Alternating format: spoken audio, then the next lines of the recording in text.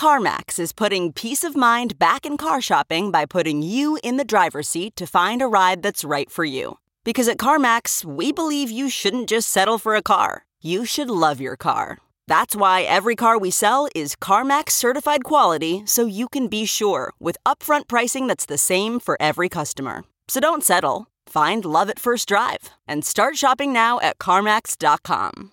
CarMax, the way car buying should be. Reporter's Notebook.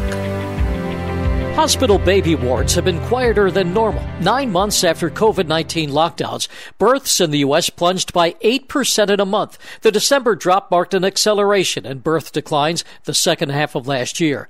2020 saw the biggest decline in births, 3.6 million, since 1973, according to the Centers for Disease Control and Prevention. Births have generally been on the decline in the years since the Great Depression, with Americans getting married later and putting off having kids. That's only grown more pronounced during the pandemic as people feared going to hospitals and lacked nearby family support because of lockdown restrictions. Jim Krasula, CBS News.